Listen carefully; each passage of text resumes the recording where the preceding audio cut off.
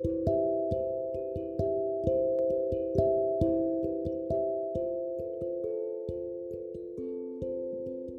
Lord is my shepherd, I shall not want. Psalm 23, verse 1. Jesus is the expression of God's will. He is the representation of the invisible God. If we ever want to know what God thinks about something, we need not wander any further than God's word.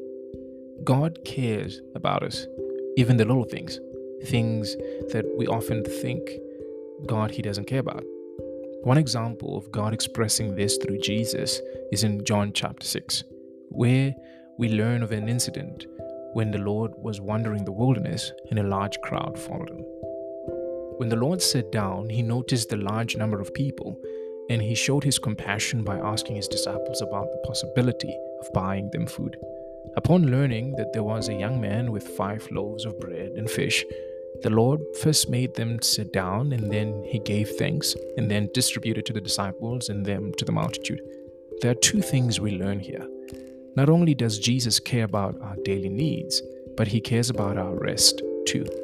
He could have easily chosen to get the multitude to line up to receive, but he cares about our posture and rest so much that he asked them to be seated. He cares about the finite details. He's the one who proposed the idea of feeding them.